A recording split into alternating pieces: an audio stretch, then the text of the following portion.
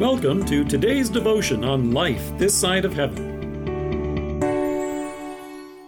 The Word of God from Matthew chapter 5, verses 36 to 37. And do not swear by your head, for you cannot make even one hair white or black. Simply let your yes be yes, and your no be no. Anything beyond this comes from the evil one. Do you like loopholes? It might depend on who it is that's getting them. Airlines pay a 7.5-cent tax to the federal government for every dollar they collect in fares.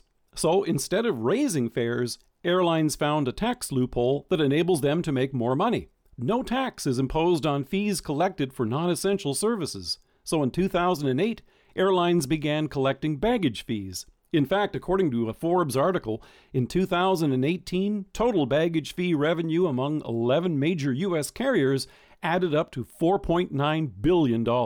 Folks have been angry about that loophole for some time. However, air travelers weren't too angry a few years later when they found a loophole of their own. For a few hours in September of 2013, ticket sales on the website of United Airlines looked too good to be true. A glitch in the computers made it possible for travelers to purchase a flight to anywhere in the U.S. for free. That's right, free. CNN reported. Word quickly spread around the internet, and buyers quickly scooped up an untold number of tickets before United spotted the error. Folks quickly booked the round-trip tickets from New York to Houston and to Hawaii for free, and all they had to do was pay about $5 to $10 in fees. That loophole had people cheering. For many of the folks in Jesus' time, they were convinced that they had found loopholes in God's laws, and our sinful nature still goes looking for them today. But Jesus has come to give us something much better. Instead of legal loopholes, we have a Savior who gives us real righteousness. It wasn't long after God gave the commandments that folks began looking for ways around them. Instead of looking at the clarity of God's law, they began to look for loopholes. In fact, they even began to think of the law as a way to make themselves look good. The Pharisees were masters at this, and Jesus pointed out an example. It had become common practice to swear an oath which only looked legal.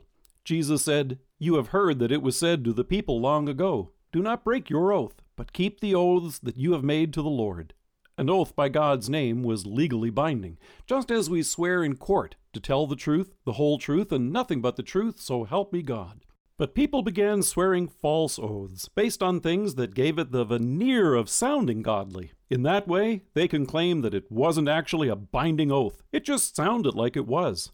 They wanted to swindle and get away with it. So Jesus said, "But I tell you, do not swear at all, either by heaven, for it is God's throne, or by earth, for it is his footstool, or by Jerusalem, for it is the city of the great king. And do not swear by your head, for you cannot even make one hair white or black." Jesus wasn't against taking oaths, but he wanted to be clear that false oaths were sinful. So he said, "Simply let your yes be yes, and your no be no. Anything beyond this comes from the evil one." The real answer to sin doesn't come in looking for loopholes and excuses. It comes in confessing it to God and trusting in the righteousness instead that we have in Jesus, our Savior. Instead of pretending we've done right or ignoring the law, Jesus kept all of them perfectly for us in our place. And in love, he died to pay for our sins on the cross and has risen to give us life.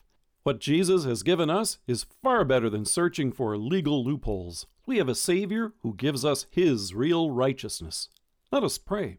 Heavenly Father, forgive me when my sinful nature tempts me to search for ways around your law and to see what I can get away with. Thank you instead for your mercy and the opportunity to rejoice in your grace again this day and walk in your ways. Amen.